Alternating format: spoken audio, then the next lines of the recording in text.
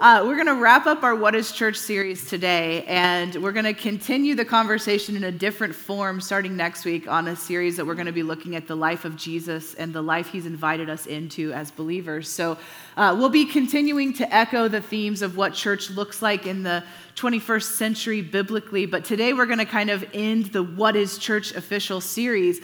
And so if you've been following along, you know that we've been doing a deep dive, taking a look at what the church is in the Bible and what it should be today, and where we as an American church at large and we as Bethel OKC, how are we measuring up to what's in the Word of God? Because essentially that's what we're going for. Amen? So you guys have heard me say that the church, or the body of Christ, is the mechanism that God has chosen to grow people into maturity. So it does two things, actually. And one of the things that the body of Christ does is make you mature. And you might be saying, well, why do I need to be mature? I mean, doesn't God love me as I am? Yes, he does love you as you are. But the scripture is full of examples where God is challenging us to move from where we are into a greater expression of him. So if you're taking notes, you can write down 1 Peter 2, verse 2. Hebrews 5, 11, and 12. Hebrews 6, verse 1. I know I'm going too fast for y'all. I'll repeat. 1 Peter 2, 2. Hebrews 5, 11, and 12. Hebrews 6, verse 1. And Ephesians 4, 13, and 15. These are just four of the scriptures in the New Testament that challenge us to become mature sons and daughters of God. We talked about one of these last week, Hebrews 6, verse 1, that talks about putting aside the elementary teachings and progressing into the deeper things, right? So it is true, God loves you where you are, and also God wants to make you like him, which is the process we will be on our entire lives. So the church becomes the platform, the mechanism, the instrument that God uses to grow us into his likeness. And the other thing that the church does is the church, or the body of Christ, and if you are new to this series, then you might not know, when we say body of Christ, we're not just talking about this local expression, we're talking about all the people who find themselves in the kingdom of God, right? Because Jesus only has one body. He's not a one head with multiple, he's not like a weird, zombie figure or a dinosaur or some kind of thing like that. He is one body. So everybody that says yes to the Lord is in his body. And the body of Christ is the display of his image and his glory. So you might be saying, well, aren't people the display of his image and glory, right? And they are. Genesis 1, 2, and 3, we get the creation story. You guys familiar with this story? And in this, we see that male and female were created to be like him, that in the image of God, he created them. So we hold both the image and the likeness of God the Father, the Son, and the Holy Spirit, okay? Hopefully we all know this. And as we progress in Genesis from about chapter 6 to about chapter 11, we see an interesting story where God gets really upset with mankind. And if you're not familiar with God being an emotional God, just read the first 10 chapters of Genesis. It reads like a Hispanic soap opera, like there's knives, there's surprises, there's weird things happening, and it's awesome, and it's enticing, and it's fascinating. And what happens in Genesis 6 is the Tower of Babel. And we know this story, right? We've talked about this extensively. So the people come together to build this tower to get to heaven, and they're not doing it for God, they're doing it to usurp God. And God looks down, and I'm paraphrasing here, he says, well, this is not good. Look at what they can do when they put their minds together. And he actually, if we piece together some scriptures in Deuteronomy and Genesis 6 and Genesis 10 and 11, I believe, we see this picture that God actually disinherited people. Now, we've talked about this a lot. You can catch this on the podcast. But he disinherited people. And so this is what he did. He drew on the ground, essentially, I'm paraphrasing. He created boundaries of countries, and he gave the peoples to principalities. And so then the peoples became under the lordship of governing spiritual beings. And God had a portion of land, a portion for himself, which is Israel. And he goes into Babylon and he selects for himself, he starts over. He selects for himself Abraham and Sarah. You guys catching this? So this is Genesis 1 through 11, paraphrase. And he brings Abraham and Sarah out and he makes for himself a people. Now, why is this important? Because he had already made himself a people, right? In Genesis 1, in the image of God, he created them. Male and female, he created them. And then he rejects them. And then he starts over with Abraham and Sarah. Why is this important? Because just because you are human doesn't mean you're in the body of Christ, okay? What's interesting to me about this is that the church is the display of the image and the glory of God, and where it was supposed to be, mankind was the display. Does this make sense? But because of sin, because of the fall, God rearranged a little bit, and then he made Israel. So from pretty much Genesis 10, I believe, I can't remember when Abraham comes in, somewhere around there, Genesis 10, until the resurrection moment of the cross, all that time period, the only display of the image of God was the Israelites, the Hebrews, the Jews. That was the only way you could display God on the earth. Post the resurrection, God invites all people into him, so all of us who say yes to him and his salvation are his body and the display of his glory. Is this making sense to you? This is why the local church and the church at large is so important to God, because we are the only way his image gets reflected onto the earth, because we are his body. I didn't choose this, he chose it. So although you and I might say, Lord, really there's some, we could strategize, pull out the whiteboard, come up with some better ways to do this. God says, no, I don't have a plan B. This is the plan. You all are my body, and I will lead you. Oh, okay, great. And if you want to be in my kingdom, you're in the body, and if you don't, that's okay, but you're not. That's the heart of God, right? And so the local church is incredibly important on the earth, because not only is this the mechanism that we grow into maturity, we grow into the likeness of Christ, but it is the avenue that God displays his glory. Does this make sense? All right, so today what we're going to do, and we've been talking so much build up toward this, but we're going to actually look at what is church in the Bible. You guys okay with that? So here's the truth. We're going to take the Bible, and I'm going to try to condense it into 3 things. This is not really possible. You guys know this, right? So what I've done is I'm going to show you a bird's eye view of what is loads and loads and loads of scripture. We just don't have the time to do a verse by verse on this. But when I look at the New Testament and I look at Jesus' ministry, I see 3 themes of types of gatherings that are there, okay? So this is what I want us to look at today, is that in the New Testament, God's church gathered in 3 different expressions. It's interesting because God himself is 3 different expressions, right? And so each of what we see in the New Testament is that each of these gatherings actually had priority in the believer's life. They didn't pick and choose 1 or 2. They actually were heavily involved in all 3. So let's look at what they are. The first one is the gathering of teachings, okay? So some of you guys have seen I'm really good at stick people. So here we go. Among my many hidden talents, as you can see, I'm using sarcasm. Wow, that person has deformities. We need to pray for them. They've been healed. Praise God.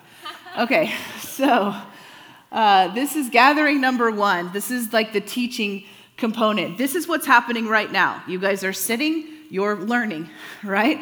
And we're in this. This is the American church, yes?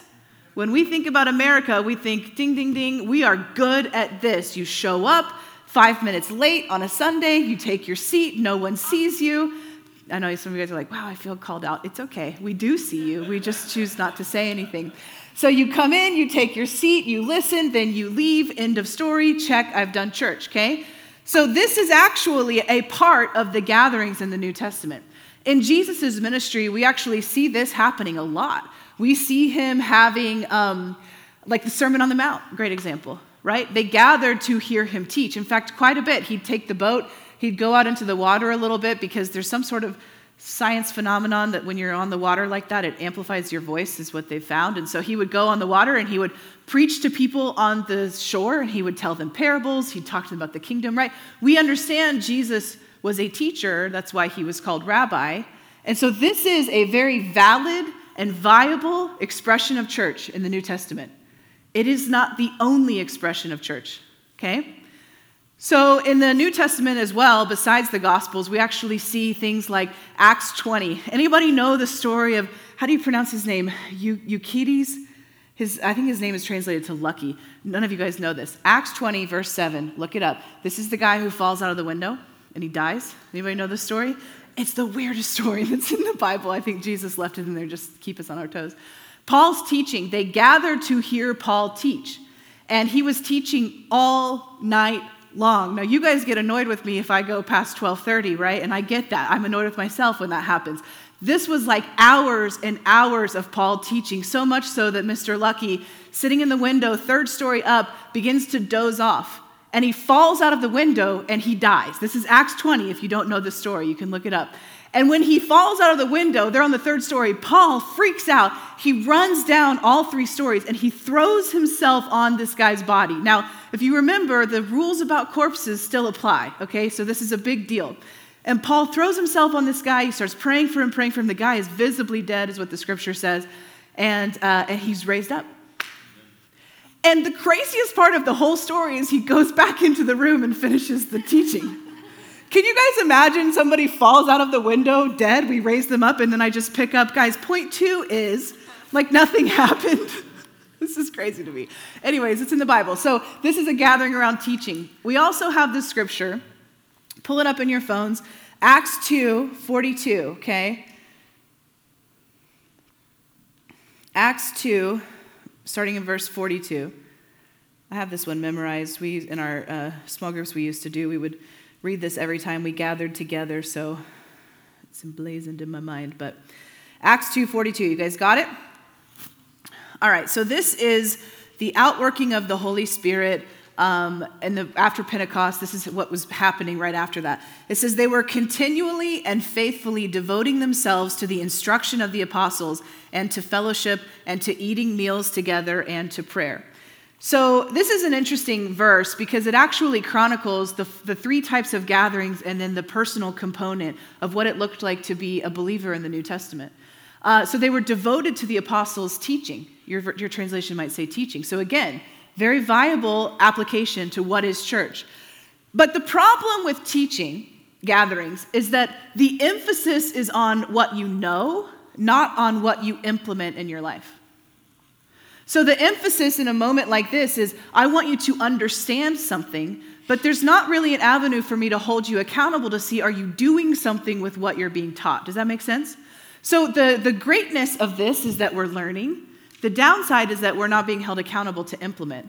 The Bible tells us that we're not supposed to just be hearers of the word, but what? You guys know? Doers of the word. So we read that and we smile and we still don't do what the word says. I think it's because we have so much of this and not the other 2 expressions that we're going to talk about in a second that we don't know what to do. Does this make sense? So that's the challenge. Let's, as an American church, and really even as this church as well, I think we lean heavily in this type of gathering. And that's part of it, but not the whole. I want to just make a quick note, too, about online church, and I'm just going to tell you my honest thoughts. I follow this guy. I've been following him for a long time. He actually is the creator of the website that we use, the platform our website is hosted on.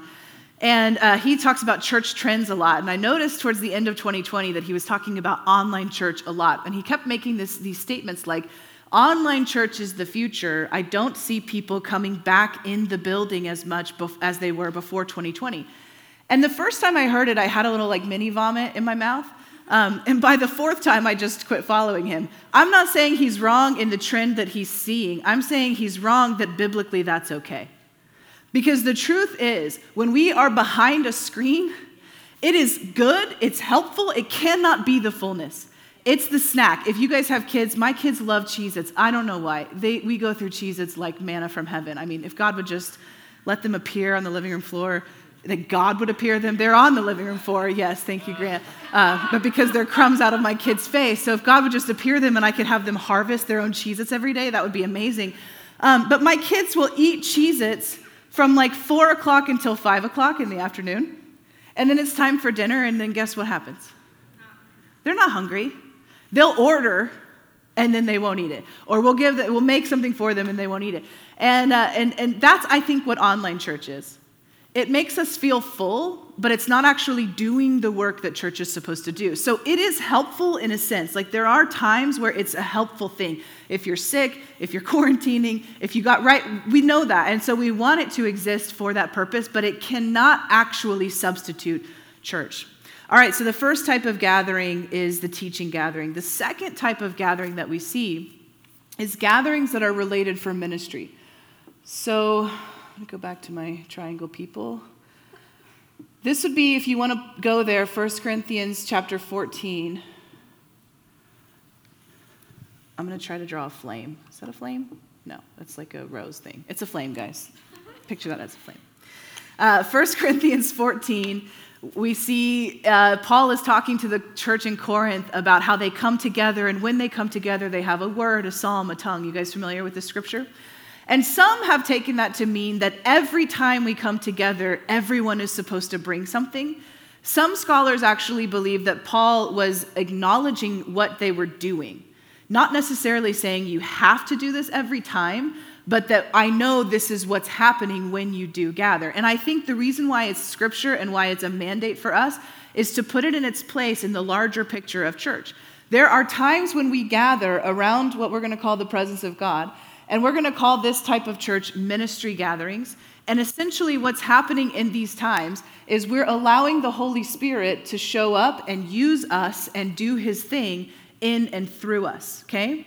So we need times of teaching, but we also need times of the Holy Spirit that are focused on ministry. Our pre-service prayer is probably the best example I can give of this in terms of something we do practically on a regular basis. People come together, we worship a little bit, we begin to pray, we release declarations, we do something different each time, and then we take time to listen to the Lord. Almost every single week, you will see a theme emerging from multiple people that God is saying. Why? Because it's one God saying to his body what he wants for that morning, and it is insane to watch. Time and time and time again, you show up. I think most everybody shows up not having a clue what God is saying. And by the end of 30 minutes, God has a clear word. Am I right? It's amazing. These types of gatherings are centered around the communion of the Lord. So communion is both physical and figurative. So when we're mandated to commune in the New Testament, we are encouraged by God to take the bread and wine, and we're also encouraged figuratively to be the bread and wine in him. Does this make sense? Communion is amazing because it's a prophetic symbol that just as the bread and the wine or the juice get absorbed into your physical body and then you are one with them, that you are also one with him. Does this make sense? So we have to have these times where we are communing together in the presence of God. This often looks like worship, prayer, the Holy Spirit just beginning to flow. Let's just take this morning, for example. Cody had this word of knowledge. Were you in worship? Was it worship that you got that? She's worshiping. She sends me a text. I feel like there's somebody here with a neck on this particular spot that wants to be healed. Brandon comes up, says, hey, who has that, right? Both people who have that get healed. That's an example of this right here, the Holy Spirit dispersing himself, doing his thing, and there's a flow of it. Does this make sense? I'm trying to make this as practical as I can. So these gatherings in the New Testament often look like house churches coming together or house churches taking a appointed time to go deep into the Spirit together. Okay, so that's the second gathering. We're going to probably come back to that in a second. The third and final gathering we're going to talk about is the gathering, what I'm going to call fellowship gatherings. So go back to Acts 2:42. They were continually and faithfully devoting themselves to the instruction or the teaching of the apostles and to fellowship and to eating meals together and to prayer. So what we're going to call fellowship gatherings,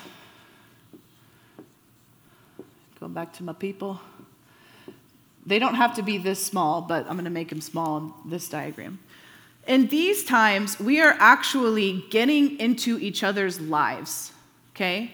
To be devoted to fellowship is not just watching a football game together. It's not just going to coffee and just catching up on what's the latest happenings with your kids. It's actually getting into the Spirit of God together and helping each other grow. Does this make sense?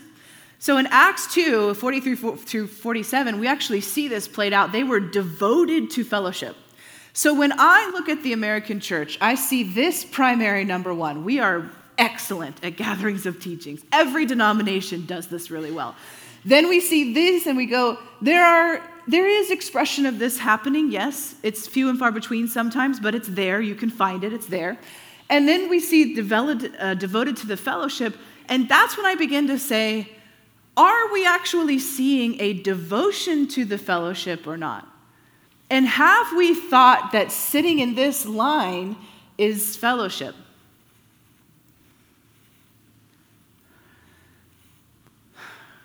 It's interesting, in the New Testament, the phrase one another is mentioned, I think, 54 times. That's a lot in the Bible. There is this massive emphasis on coming together and being in real community together. What happens in Acts 2 that's so phenomenal and mind-blowing is that the presence of the Holy Spirit compelled them to live unselfishly. They actually laid down their own property. They laid down their time. They laid down their personalities. They laid down their houses to come together to experience something significant. Now, here's what has to be understood.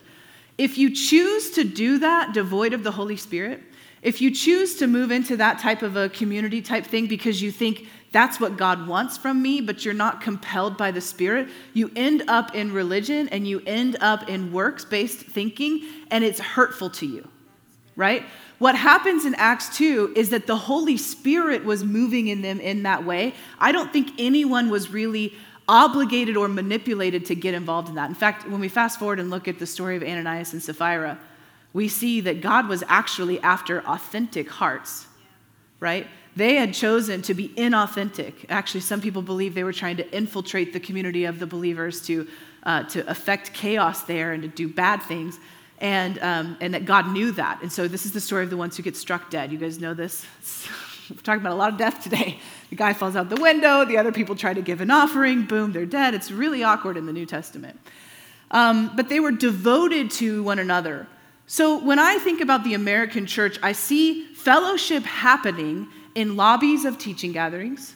I see fellowship happening before and after ministry type gatherings. I don't see a lot of this kind of fellowship where we come together and we actually allow ourselves to be known. Here's what I think you need to understand. You need the body of Christ in your life, and the body of Christ actually needs you as well. You need the body to help you become mature. What does that mean? To be more like Jesus. You need the body to help you feel a sense of belonging in your life, which we all need. You need the body of Christ to bring encouragement into you. You need the body of Christ so that you can learn what it is to receive from other people. And you need the body of Christ because you have blind spots about yourself in your life. We all do. So it's actually a thing, a psychological thing, that there are parts of yourself that you physically will never be able to see. It's things that you do, how you are, you can't, it's kind of like seeing your back, you can't do it, right? And that's a metaphor for life in general. There's parts of you can't see. And so for you to become like Jesus, you have to have the fellowship of the body in your life. And not only that, but the body actually needs you to be there. The body needs you to help them become mature. The body needs you to help create a sense of belonging in their life. The body needs you to impart your gifts into them, whatever your gifts may be. Some of you guys might be saying, I wish I had the gift of miracles, but you have the gift of warmth and hospitality and making someone feel loved. And if you're not there at that gathering, maybe nobody needs a miracle, so who's going to make them feel loved? It doesn't matter what your gifts are, you need to bring them. The body needs you to encourage them to give and to sow into their lives. Here's what I need us to understand this morning. In the kingdom of God, to be completely honest, there's just no room for our insecurities. I have them, you have them, we all have them. We have to check them at the door so that we can actually step into what God is wanting for us to be in balance. We're not really living out New Testament church unless the expression of all three of these things are in our lives. Here's what I need you to hear me say. You get to choose which body you unveil yourself to. That's totally up to you. You get to choose who the people are that you bear your soul to. God gives you that. There's no mandate that says you have to be with this person and you have to tell them everything, right? Even if you go to see a counselor, if you're uncomfortable with that counselor, you go to a different one. God gives that to you. Like, it's your choice to choose who you submit yourself to. But it's a mandate in the Word that we gather in these ways. So the three types of gatherings, they balance themselves out like the Trinity, in my opinion, like the Father, the Son, and the Holy Spirit. We need an expression of all three in our lives to make us feel whole, to help us grow, to help us be balanced people. If you don't have a relationship with the Father, there's probably something in there that God wants to fix in you. I cannot live without a relationship with the Father. It's bad. I go to a dark place really fast. You got to have that. But in the same way, if I don't have a relationship with the Holy Spirit, I'm in a dark place on the other side of the spectrum. I have to have his wisdom. I have to have his presence. I have to have his joy. I have to have his joy in my life. Life is too difficult right now to live without the presence of the Holy Spirit. Anybody know that? And in the same way, I have to have Jesus bringing me back to that place of surrender, bringing me back to that place of communion and all the things that he does as our Lord. If that's true in our personal life, this is true in our relational life. You have to have times of teaching, but they cannot be your only thing. You have to have times where you're being challenged to use your giftings, even if your gifting is bringing the best brownies anybody's ever had, the best chili, whatever. Even if that's your gifting, there's no insecurity here. We celebrate that, and we're like, yes, do that to the glory of God. No one's looking down on you for coming as who you are, right? They shouldn't be. And if they are, that's another issue. So we've got to have this. We've got to have these times where we come together and we just allow the Holy Spirit to move through us. What's interesting about these sort of 1 Corinthians 14 times, or even a great example of this is in the upper room right before Pentecost. Jesus ascends and he says, look, guys, go gather. And as far as we can tell, there wasn't much teaching happening. They were just together in the Spirit praying. And what happens in these times is that it's not like everybody is forced to do something that you're not. Like you might come and say, I don't have anything to give. That's great. What we're looking for is a heart that says, here I am, Lord. If you got something, great. If you don't, great. Right? And we surrender ourselves to his flow. But these are awesome, and this will grow you. But if you don't have this, you're still off balance. We've got to have an expression of all three if we're going to actually be accurately depicting the New Testament church. So how do you know when you're gathering for friendship and when you're gathering for church? Because if you're like me, you're looking at this and you're saying, well, doesn't this feel like when I invite my friends over and we have hamburgers and we sit around and we have a great time?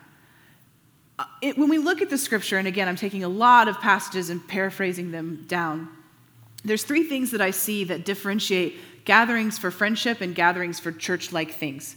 So this is, if you've ever wondered, if you're a box checker, let's put it that way. If you're a box checker and you're going, I want to make sure I'm right with the Bible on what is church, this is how you look at it. You can assess yourself and say, am I presenting myself for regular teachings? Doesn't necessarily have to be weekly, but on a regular basis? Check. Am I putting myself in opportunities where the Holy Spirit can use me? Whether he does or not, I'm there? Check. Am I connecting with other people? Okay, here's how you know the difference. Number one, Jesus is central. So we can get together with our friends and we can make fun of each other, we can put each other down, we can watch a movie and Jesus never comes up. That's not church. We can't count that. We count it as friendship, we can't count it as fellowship. Does this make sense?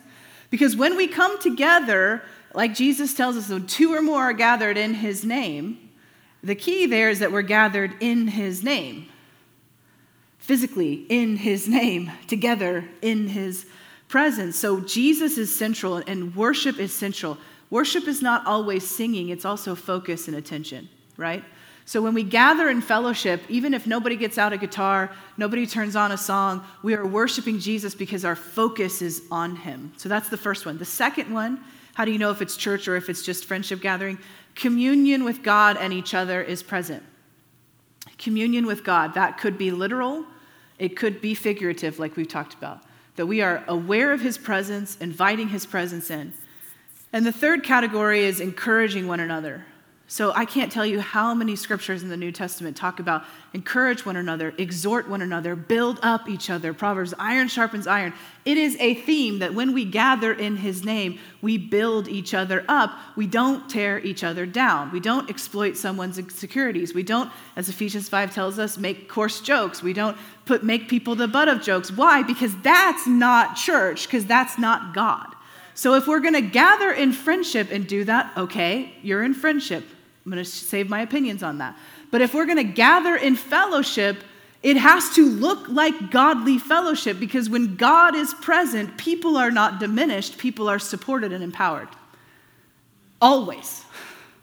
So if you're ever in a fellowship time and you see someone diminishing someone else, you have permission to go, hey, I guess we're just in friendship mode here.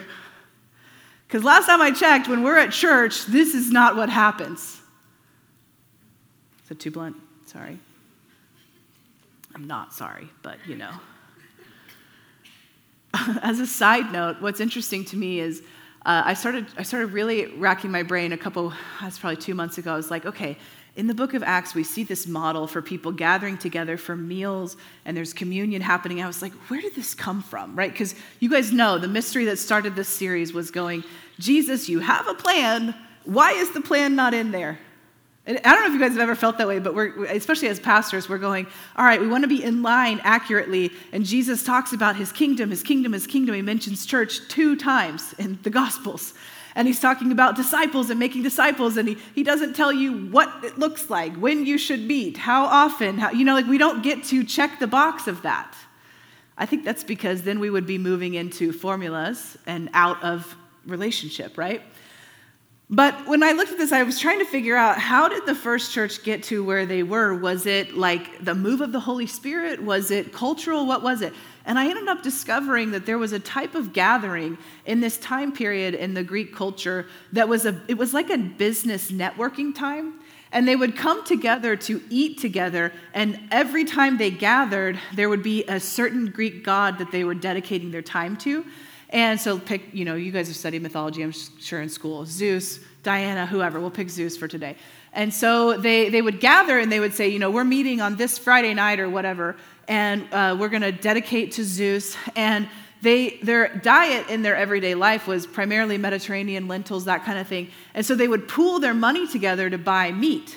It was a big deal because they couldn't afford it on a regular, there was no McDonald's back then. So there were no cheap hamburgers. And so they would show up to eat meat and to feast together. In fact, a lot of them would actually send over baskets of food to whoever's house they were meeting at to contribute to it. Then they would show up to this feast. And when they would feast, they would network, they would connect together, and then they would dedicate a glass of wine to whatever god they were celebrating that night. So I don't know how it worked. I'm not there. I don't care to fully learn. But they would pour the wine out as their dedication to whatever god they were acknowledging that night.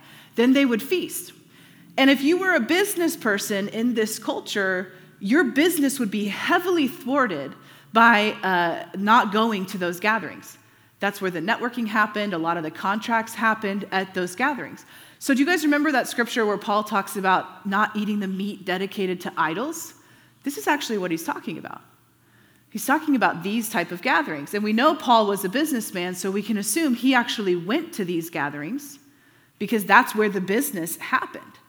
So as the first church begins to emerge, they gather in these gatherings together, centered around a meal. They brought the wine of Jesus there, and they would have a time of communion where they dedicated their fellowship to Jesus. Which is interesting to me because they're patterning off of the culture. They're using the culture of the day and redeeming it to the Lord.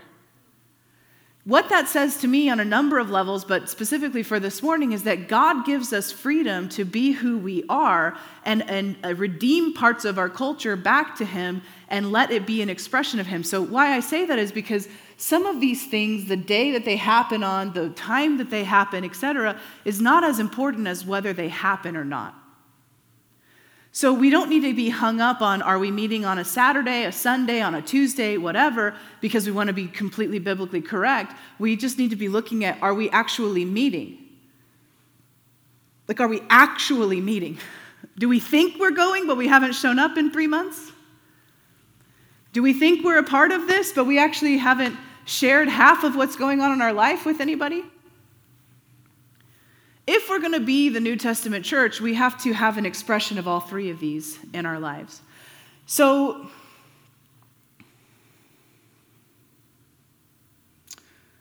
let me tell you where we're going, and then I want to talk just candidly for a second, if that's okay. We are, as we've been doing this series, and actually this started probably in the summer of last year, as we began to look at our church and look at where God was leading us and say, God, how are we doing measuring up to what's in the Word? Everything is on the table. Jesus, this church belongs to you. I don't want to hold anything because it's comfortable that you're not in. And as we began to do that, what I realized was, again, we're great on number one. We provide times for number two. And number three, we need to put some focus on. And so what we've decided to do as our team and where we're headed, and I know a lot of you guys already know this, but we've started to rearrange our small group capacity, and we're launching and have launched house churches. And the reason why we're calling them house church, I know some of you guys are like, I hate that name. That's fine. You don't have to like it. But that's what we're calling it. But the reason we're calling it that is because we want there to be this expectation that when we gather together in smaller times, it is church. That we're not just coming to share a meal together, which is great and amazing, but we're actually coming to commune in the presence of God. Sometimes our house church gatherings will look just like this and that's it. Sometimes they'll look like this and that's it. Is it okay if I share your story? Yeah. Okay, so Brooklyn, come on up here. This is Brooklyn. Hi, Brooklyn. That's the appropriate response. So Brooklyn has been a part of our North Side house church that we launched a little over a month ago, 6 weeks ago or so. And are you still healed? Yeah. Yeah, I mean, I figured you were, but just want to make sure before I'm like, tell you the story and we got to re-pray again. So Brooklyn has had psoriatic arthritis for a long time. Yeah. How long? I probably had it my whole life, but it was dormant until like a year ago. Okay, so beginning of 2020, she got the flu. It inflamed the arthritis, and she's been pretty debilitated for a year. Lots of pain, lots of joint stiffness. The day that we prayed for her, which was I think 2 weeks ago, you said your thumb was just locked. Oh, yeah. It couldn't move at all. Right. So it's just I mean, good thing you weren't trying to hitchhike, right? It would have not worked very well. I told y'all I can't keep those weird jokes from happening. Yeah. No, I've got a ride. Thanks. Yeah. No. So we came together for our Northside House Church, which happens on Wednesday nights at her house, actually, close to Lake Hefner. And so we're there and we're worshiping. Grant brings his guitar and we're just going into worship. And I'm just telling you, and I'm sure you can attest, it was like the Holy Spirit showed up in the room and the presence of God was very thick. And also the presence of, I think, Paw Patrol, because my daughter Grace was there and she had it cranked up in the kitchen and it was like every lull of worship you can hear cartoons. And I'm just telling you, this is real life, right? And so I'm like, hey, Brooklyn, can we pray for you? She says, yeah. We start to pray for her. Everybody gathers around. And I mean, something happened. I don't know how long it took for us to pray before you started feeling healing. Do you know? It was pretty quick, right? It was pretty quick. It was pretty immediate. So then her thumb, show him your thumb. Look at that. Look at that. All of her pain left. Her neck was really, really hurting that day in particular. Yes. Neck, full mobility, no pain, right? Isn't that Right. incredible? Yeah. So then the next day she goes to the chiropractor, so tell him about that. Oh, I go to the chiropractor and he's popping my back and he goes, your joints have never been this easy to align because they're loose again. And I said, well, it's the Lord, so yeah. That's amazing, right? Thank you. You can sit down. That's amazing. What's also amazing about that is that day, Matt, I'm going to call you out too. So Matt, we're praying for her neck, and Matt goes, this is really interesting because the whole day, my neck has been hurting so bad, and I almost didn't come because my neck was hurting. I couldn't figure out why. And it wasn't hurting after she got healed, right? That's how word of knowledge happens sometimes. But Matt goes, I should have stopped and asked the Lord, is this a word of knowledge? So all day I'm suffering and I almost missed this amazing healing that happened because when the Holy Spirit comes, he just begins to flow in community, right? I absolutely love this testimony because I am telling you, as we move this direction and as you guys gather in these house church times, God is going to show up in a way that we have not yet seen. I believe that with every part of my being. When God shows up here, it's awesome. And it's a specific type of thing, right? You guys know that feeling when you're in a room like this and God is probably, I don't know about this teaching or not, but when you're listening to a teaching and it's touching your soul, you guys know what I'm talking about? And God is there and it's amazing. But it's a different feeling than when you're having something like this. And you can sense that God is there and he's ready to just point his guns at somebody and wreck their life forever. And then when you're in this type of a meeting, it's a completely different type of feeling of God. This is why we have to have all of them in our lives. So this is where we're going. I don't know if you guys can put that, I don't know if you still have that graphic about the house church. You can stick it up on the screen. I'll move this so you guys can see it. So we've got 3 that we've launched. I think we've got some more that are coming on the way. Sorry, Candace. Thank you, Chad. Wow. So if you want to know where the addresses are, email Cody at Bethel and she'll show you. But here's the 3 that we have right now. So we've got the North Side. So North Side team, go ahead and stand up. Actually, if you go to the North Side Church, just go ahead and stand up. I know there's some of you guys that are here. All right, so Reese and Krista Black, Matt Grissom, Kelsey over here, Brooklyn. There's others that are in that I don't think are here today. So you guys can sit down. If you live on the north side of town, or really if you just want to be in a group with them, because we're not really mandating who you choose to be with, but connect with them afterwards, get their phone number. This group has a group me they do announcements on and stuff like that, so you can get that. Okay, the other group that we've launched is the formerly known as Family Small Group, now known as our, what are we calling it? South OKC House Church. I'm still getting used to these terms. All right, so Brandon, Adela, Chad, and Jenny, and the rest of you guys that are in that group, go ahead and stand up. Sweet, South Side, yep. So they are currently meeting on Saturdays. You guys can sit down. You're like, why are you making me stand? I'm sorry, it's fine. They're currently meeting on Saturdays. Most of our families with kids go to this group, but you do not have to go to this group if you don't have kids. I'm sorry, I said that backwards. You can go to this group if you don't have kids. If you live on this side of town or you just want to be in community with them, that's happening. Did I put it on wrong? Yes, that's the wrong one. Sorry, I forgot to send the updated one. It's on Saturdays every other week. Connect with them. They'll give you the information. And then the last group that we've just launched, which I'm super pumped about, is what we're calling our Westmore House Church. They're calling themselves the Freedom Seekers. Is that right? So Garland and Judy, stand up. Steve and Renee, stand up. So you guys can clap for them. They're amazing. Everybody's amazing. Don't feel left out. But I think they've been inviting all of their friends. They had something like 10 people show up last week on Wednesday night. None of them come to Bethel. The Holy Spirit showed up. It was unbelievable, and it's the beginning of something incredible there. So if you would rather be in their group, go to their group. Connect with them after. It meets every other week on Wednesday nights at 6:30. So here's the thing. My challenge to you is that you would find a group of people that you can have real fellowship with. Because what I know to be true is that without that, we're going to stay in this realm that's good, but we're never going to move into what God really has for us. There is something so significant for your life. What I'm talking about is not necessarily you're going to go do a ministry or anything like that, but that you're going to step into freedom. You're going to step into joy. You're going to have freedom from anxiety. You're going to have healing if you need that. You're going to have empowerment. And all of that is going to happen in our house church times significantly more than it happens in this time. Amen? So let me I know I'm running a little bit long, but I want to just share one more thing, and I want to get really vulnerable with you guys. Because what I know to be true, I've been doing small group type things for about 20 years now, and every time I think of a small group, I immediately think of friction. It's not a great thing. I should probably think of like happy thoughts, but it's not normally how it feels to me.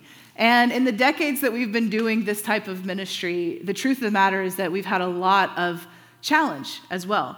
It's not easy to be in relationship with people. Anybody that's in a family knows that's to be true. It's not easy. When you're in fellowship with people, godly, biblical fellowship, confrontation is going to happen. Doesn't mean that it's a bad type of confrontation. I mean, you will be confronted with things in yourself that need to change. Most of us live in the realm of self-preservation so strongly that we reject any type of confrontation that means we need to change. And when we do that, we just don't change. This type of confrontation is not bad. It's not somebody standing you up and pointing out all your flaws. That's not what it is. It's actually the feeling you have in yourself when you begin to realize you need to grow. And that feeling is what we often reject, but that's God designed the church to expose that feeling in ourselves so that we could grow through that process. There's one of my favorite books on marriage. It's called Sacred Marriage, and the tagline is, "What if marriage was not for happiness, but for wholeness?" And he talks about going up into a mirror, and when you're single, you look at yourself in the mirror, and you decide what needs to change. Everybody that's married is like, ain't that the truth? And you decide, I don't mind that about myself, so I will not pay attention to that. And then you get married, and your spouse becomes the mirror, and the thing that you thought I don't need to care about all of a sudden is front and center in your relationship all the time. And the spouse is the one that's even just their very presence is reminding you, right? I think that's what community is like, that sometimes just being in the room with people reminds us of places that we need to grow, but we've got to have our baseline understanding that God wants us to become like him, and that's a good thing. And when that is settled, we'll give ourselves to that process. In my experience with small groups, I've had a lot of groups that were really successful. I've had a lot of relationships that were really successful from that, and I've had a lot of relationships that were incredibly painful that came from that. And I hesitated even sharing this with you guys this morning, but the truth is that I think if we're going to really surrender ourselves to this process, we have to be honest that it is uncomfortable sometimes to be in relationship with people. It's hurtful at times. People walk out of our life. People that we've bared our soul to walk out of our life. It is hard. And I want us to acknowledge that, because what we need to do is choose, what I'm asking you to do, I guess is a better way to say it, is to choose to surrender to the process that God has chosen and trusting that there's something good in that. The balance for you is that you get to choose who you become in relationship with. So if you look at all this and you go, look, I don't want to be in a relationship with anybody that's in this room, okay. If you're in a relationship with somebody and it's biblical, it hits those marks we talked about earlier, that's okay. I don't really care who you're connected to. I care that you are connected to somebody, because I know you can't get to where God wants you to go without it, okay? So we've got to surrender. We need to surrender everything about ourselves. We've got to surrender our personalities to Jesus as well. We talked about this a little bit yesterday with some training that we did with our house church leaders. It's like when we come into this time and we learn to surrender ourselves, we surrender our shyness. We surrender our insecurities. We surrender that feeling that somebody's not going to care about what we contribute. And we surrender on the other side of the coin. We surrender our sense of humor, the fact that we want to dominate the conversation, however else it might be on that spectrum. We come together to be a genuine group, a genuine fellowship and family. Okay, so where I want to land today is I really want to challenge you guys. If you are somebody that's like me, that has had some challenges with friction in relationships in this way, and maybe it's caused you to just step back and kind of go into self-preservation mode, I want to challenge you to let the Lord into that part of your heart. Just because something happened in the past does not mean it will happen again. Hopefully, we learn and we grow. There's a fantastic book called Relational Intelligence. If you're like, man, I struggle with this, get that book and read it. It really helps identify how to set, what kind of boundaries are helpful to set so that you don't end up hurt again. But what I know to be true, and I know I keep saying this, but I'm going to say it one last time. What I know to be true is that if we're going to be balanced in the Lord, we have to have all three of these expressions happening in our life. It's up to you. You get to define that. No one is charting to see, oh, you didn't come, and that must mean you don't want to grow in God. That's not what's happening here. What our heart is that you would look and you would go, okay, God, I want to be balanced in you. I need an expression of all this in my life. Does that make sense? All right, so I just want to land by just praying over you guys and just taking a second for anybody that would say, man, I need the Lord to heal me. Sometimes it's like internal torment. It's like suspicions and assumptions about how people are going to think about us, and it's even our own insecurities that just begin to like just blare in our minds. And other times it's actually external moments like rejections and specific interactions that have happened that cause us to feel pain in that. But if that's you, I just want you to close your eyes. And Lord, we just put our hurts and the past frictions before you. And Lord, we don't want to be held back because of the past. We don't want to be held back because of something that has happened before, valid, important, but potentially won't happen again. So I'm asking, Lord, that you would release your inner healing, your healing over each and every one of us that are sensing that this morning. God, would you put a desire in our heart to walk in genuine fellowship with people? Would you put a desire in our heart to go the way that you're asking us to go? Remove every obstacle, remove every barrier, in Jesus' name. And Lord, I just release a blessing over everybody that's here listening to this. I thank you for their hearts. I thank you for their desire to go after the things of your kingdom. Lord, we just pray increase over all of their lives. Lord, that we'd walk in the abundance of your presence, abundant joy, abundant peace. Thank you, Lord. In Jesus' name, amen.